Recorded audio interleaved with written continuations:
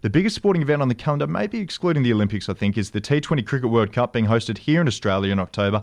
And with the event, the ever-present danger of the coronavirus still a factor, the event could well be in limbo. We're joined by a man on the other end of the line, though, whose cricket knowledge outweighs most to preview the T20 World Cup and speak to us about the probability of the event still taking place. The host of the Emerging Cricket podcast, which can be heard right here on 91.3 Sport FM. It's Daniel Beswick. Good afternoon, Daniel. Hey, Darcy. How's it going? Yeah, good, thanks. Thanks for joining us today. Now, we'll start off by looking at the world of cricket, obviously, a lot affected by the coronavirus. There definitely won't be any cricket until at least June and potentially longer. I mean, casting our eye towards the World Cup, do you think maybe the event could be postponed, or do you think that if maybe cricket is still postponed by then, the ICC will scrap and just say, we'll have a T20 World Cup next year, maybe we'll turn our attention to that and maybe forget about this year's tournament altogether?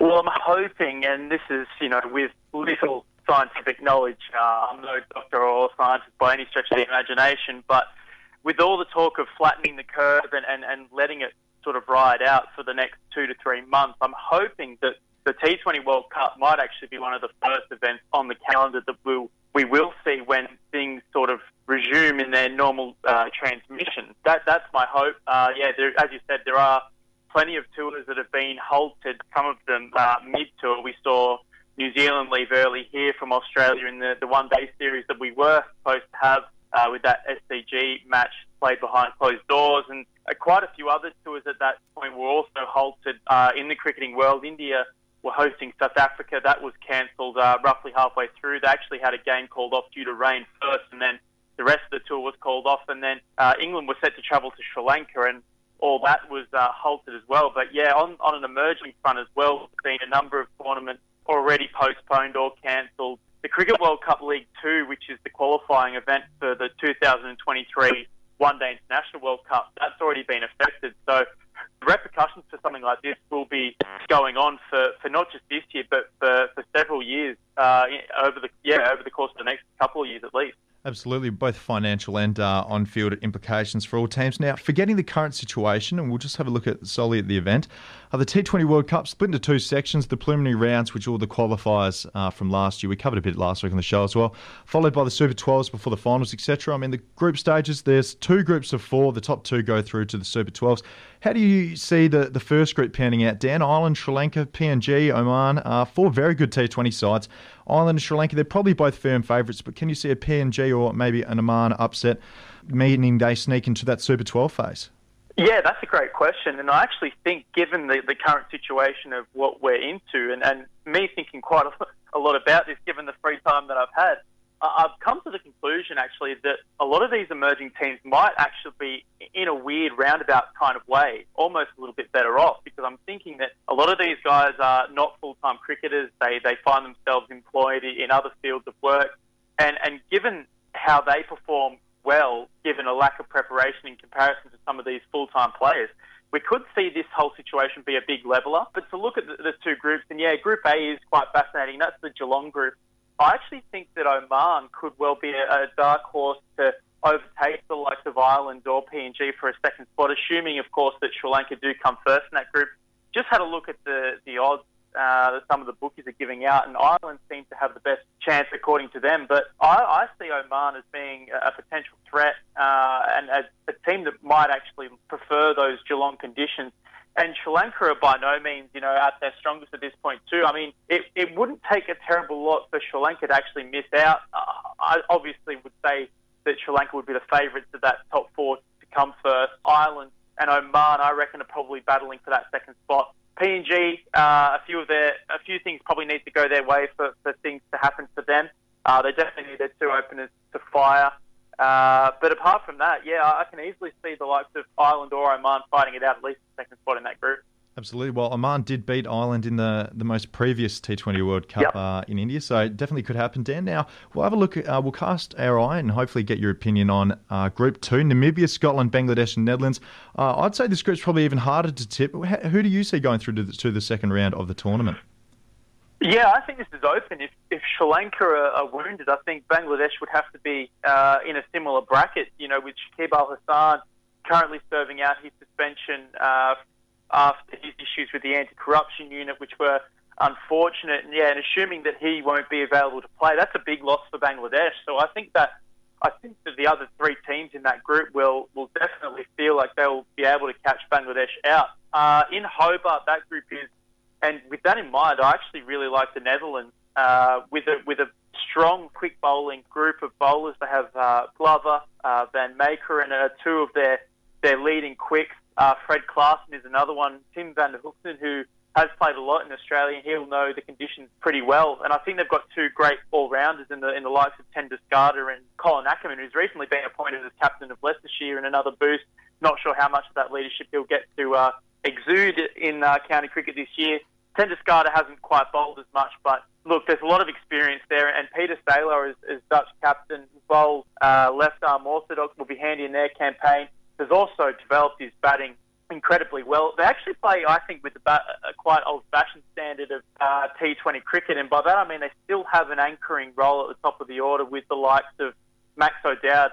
Ben Cooper is another great opening bat for them. They're quite technically solid. They probably won't be as explosive as the other teams in this half of the first round, but yeah, I think they've got quite a well-drilled unit, and you guys in Perth would obviously know how important Ryan Campbell is at the helm of Dutch cricket. He's done it for Hong Kong as well. He also played for Hong Kong after he played for Australia, and he knows the conditions of Australia back to front. So yeah, I do like the Netherlands a lot. Scotland probably on paper have the best team out of the associate members, but we didn't quite see them explode in that qualifier.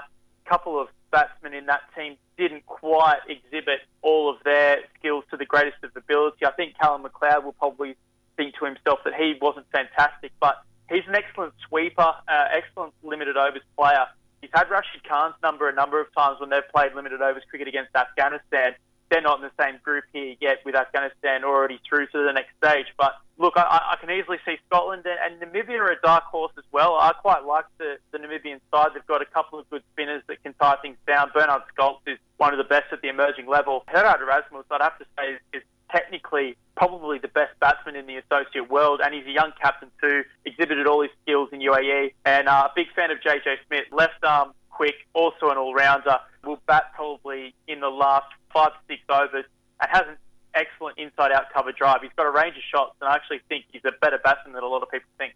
Well, some good tips there, Dan. You look at two teams, you think you're going to tip them, and then you have a look at the next team and you go, they could probably through two. They're good enough as well. So, yeah, definitely not an easy question. Now, you mentioned that the T20 World Cup could probably be the next event on the cricket calendar. It's very likely. A lot of people saying that maybe the virus could become, manageable between around that September, October time. Do you think that there's a world where maybe the T20 World Cup can be played without any cricket preceding the event? Well, I suppose all the teams, all the qualification has been run and done, and I think that in a perfect world, yes, I do think that it's possible. There are a lot of geographical, geopolitical issues that will need to be alleviated before all of it happens. Just looking at the time frame and knowing that all the teams in this group have been decided and have been decided quite a long time ago, the venues have been decided as well. There is obviously a chance too that a couple of these states, we've heard about South Australia potentially going into a potentially more isolated setup than a couple of other states around the country. I have a feeling that you would potentially, another logistical hurdle that I'm thinking of right now is potentially some of these grounds not being available. But given 2020 cricket and having a whole day and a whole night to play a lot of these games, you might actually be able to play multiple matches on one day. You might be able to shrink the tournament in terms of its length as well. A lot of these things are up in the air, as we know, and a lot of these matches are going to be played on the same day anyway, particularly in the first round. But you might be able to shrink a lot of these matches, group matches, at venues that are quite similar across groups coming into the second part of the Super 12 part of the tournament. Yeah, I can easily see a logistical solution to all this. It'll just take more of a political and a health alleviation of problems to make sure that it gets over the line. I love your point before about the maybe the emerging nations who don't always play cricket and have to go back to their full-time jobs, maybe even having the upper hand, being used to coming off no cricket. So that's a very good point, I think. Now, we're speaking to Daniel Beswick, if you didn't hear the start of the interview, previewing the T20 World Cup and talking all things in the current world of cricket. Now, I want to get some tips out of you, Dan, for the T20 World Cup, if that's all right. We'll go one by one. Now, first one I have for you, out of all the emerging teams we just mentioned participating in the preliminary rounds, who do you think will go deepest into the competition? Purely by the balance of the draw and some of the factors that have already been shown with the groups and where the first round is being played. If you needed one team from me, I would probably say the Netherlands at this point. Probably give an honourable mention to Oman as well. But if you had to put a gun to my head, I'd probably say the Netherlands at this point. I like that. Now, the next one I want to tip from you, which side do you see as being a bit of a dark horse or a surprise? So maybe someone that performs above the abilities of maybe the perception they have right now.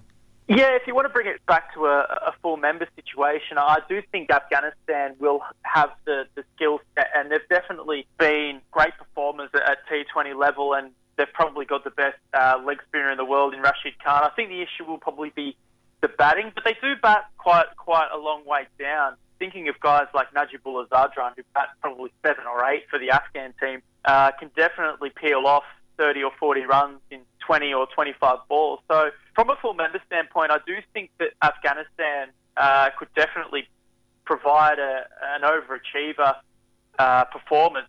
And Rashid Khan with experience in Australia, Mohammad Nabi as well, they've got a little bit of local knowledge. Case Ahmad, they've got 2020 franchise players, coming out of their ears, and they've performed quite well.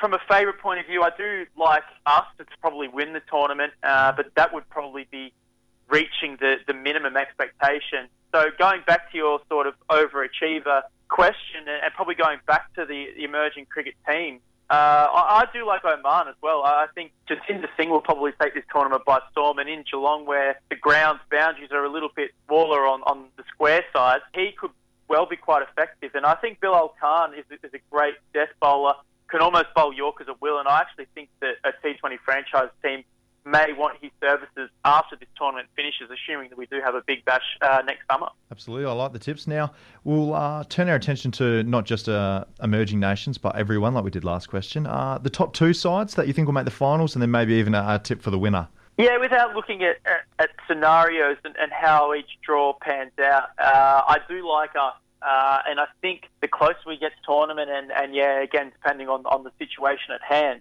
I do believe in our own hype. I do believe in the Australian hype. I think that it is the format that we have tried to focus on in the last 12 months. And I know the one-day national series against South Africa was disappointing, but I thought in T20 cricket, I thought we were outstanding. I thought the likes of Ashton Agar emerging as a left-arm orthodox spinner, as well as a handy bat in the last couple of overs, I think he's great. I do think Adam Zampa's performance could well go a long way to how well we do, but I think he's quite capable.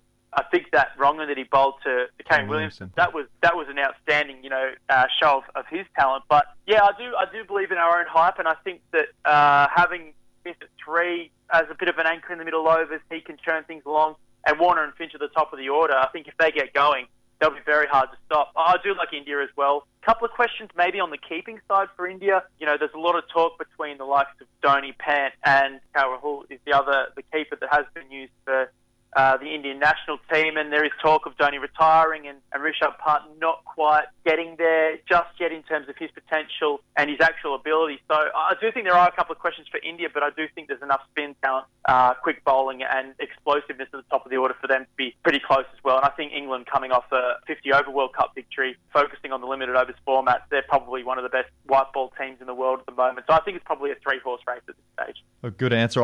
For anyone who doesn't know, I've actually put Daniel on the spot. I haven't asked him any of these before, so they're very good answers and very well weighted. Now, last one, Dan, a player of the tournament, and if they're not from an emerging nation, maybe someone from an emerging nation as well, like a Jared Erasmus, as you mentioned before. Yeah, I like Erasmus. I think that he'll definitely capture the imagination of some of the other fans from perhaps not being huge emerging cricket fans. I definitely think he'll be a shining light. JJ Smith, I think, could well be real X factor for the Namibian side. I just can't get over how well technically he is with the bat for someone who's considered a bowling all-rounder. He's so quick on the pull shot too, so with the pitches being hard and bouncy, I think he'll really enjoy the Australian conditions, and Bilal Khan will be a great death bowler. Player of the tournament-wise, I think probably a guy that I mentioned already again, and it's probably Rashid Khan. I think being the best leg spinner in the world, format of the game, and he'll probably come in with 5 or 6 overs left and peel off, as I said, 30 or 40 runs with the bat, maybe off 20 balls. I think in the recent T20 series against Ireland, which was actually hosted in Greater Noida in India, he actually took a game to a super over, hitting, I think it was a 6 off the last ball in one of the T20s there. So you can never take that man out of the game. And even in the field, he's an excellent fielder as well. So look, he's probably my favourite cricketer at this point, and coming from an emerging nation who's now recently moved into full membership, I'd like to have Rashid Khan probably top and centre of my list. Absolutely. Now, Dan, before we let you go, last question we have for you. Where do people get their cricket fix at the moment? Domestic cricket in Zimbabwe is currently going on. Obviously, the Emerging Cricket podcast, Rob Linda highlights, maybe even on YouTube. I mean, is there any live cricket going on at the moment? And more importantly as well, is the Emerging Cricket podcast going to continue its weekly schedule with next to no cricket being played? Yeah, could happily announce that the Emerging Cricket podcast will run as scheduled. We might even have some bonus content given that, well, Tim will be in quarantine. He's just come back from a wedding in New Zealand. I think he'll be in forced quarantine sometime today. Yeah, between Nick and myself who have been carrying it for the last week, I think we'll continue our stuff where we're not going to stop. Yeah, looking at some cricket that will go on. I think the Tanzanian national team, are still touring Zimbabwe. They're playing the Midwest Rhinos. If you are looking for some live scores, but apart from that, just like any other sport around, the calendar is scarce. But we're hoping to get some positive news out of a couple of places which are perhaps a little bit more isolated than others. Even Bermuda, which is a English or a British territory of just a couple of 10,000 people. It might even be 50,000 people. Even they've had cases there, and they've had to cancel their cricket for the next foreseeable future. So look, it's something that has brought everything to a grinding halt. And cricket's not the only victim in all of it. So do send wishes to all the people, and wishing people all the best, and to listen to all the medical advice that you do get. But I think that Tanzania tour of Zimbabwe could well be the only cricket going on at the moment. I can't quite think of anything. The latest victim, there was a Namibian franchise T20 series finals, which were meant to be held this weekend. They got called off, which was unfortunate. Some domestic cricket out of Hong Kong got called off as well. But it is disappointing. So hopefully I'll have some better news apart from that one series going on in Zimbabwe. It has not been easy to fill your cricketing fix at the moment. Dan, I messaged you today. I was saying I was having cricket withdrawals, so I'm glad you've been able to fill us in on everything cricket. Big thanks for joining us today to cover what's currently happening in what's a pretty turbulent cricketing world, and in general, of course, as well. I hope you keep well, and can't wait to have you on the show next. Yeah, likewise, Darcy. Sending my best to all of the Sport FM guys, and to everyone in the sporting world. Wishing you guys all the best, and stay safe.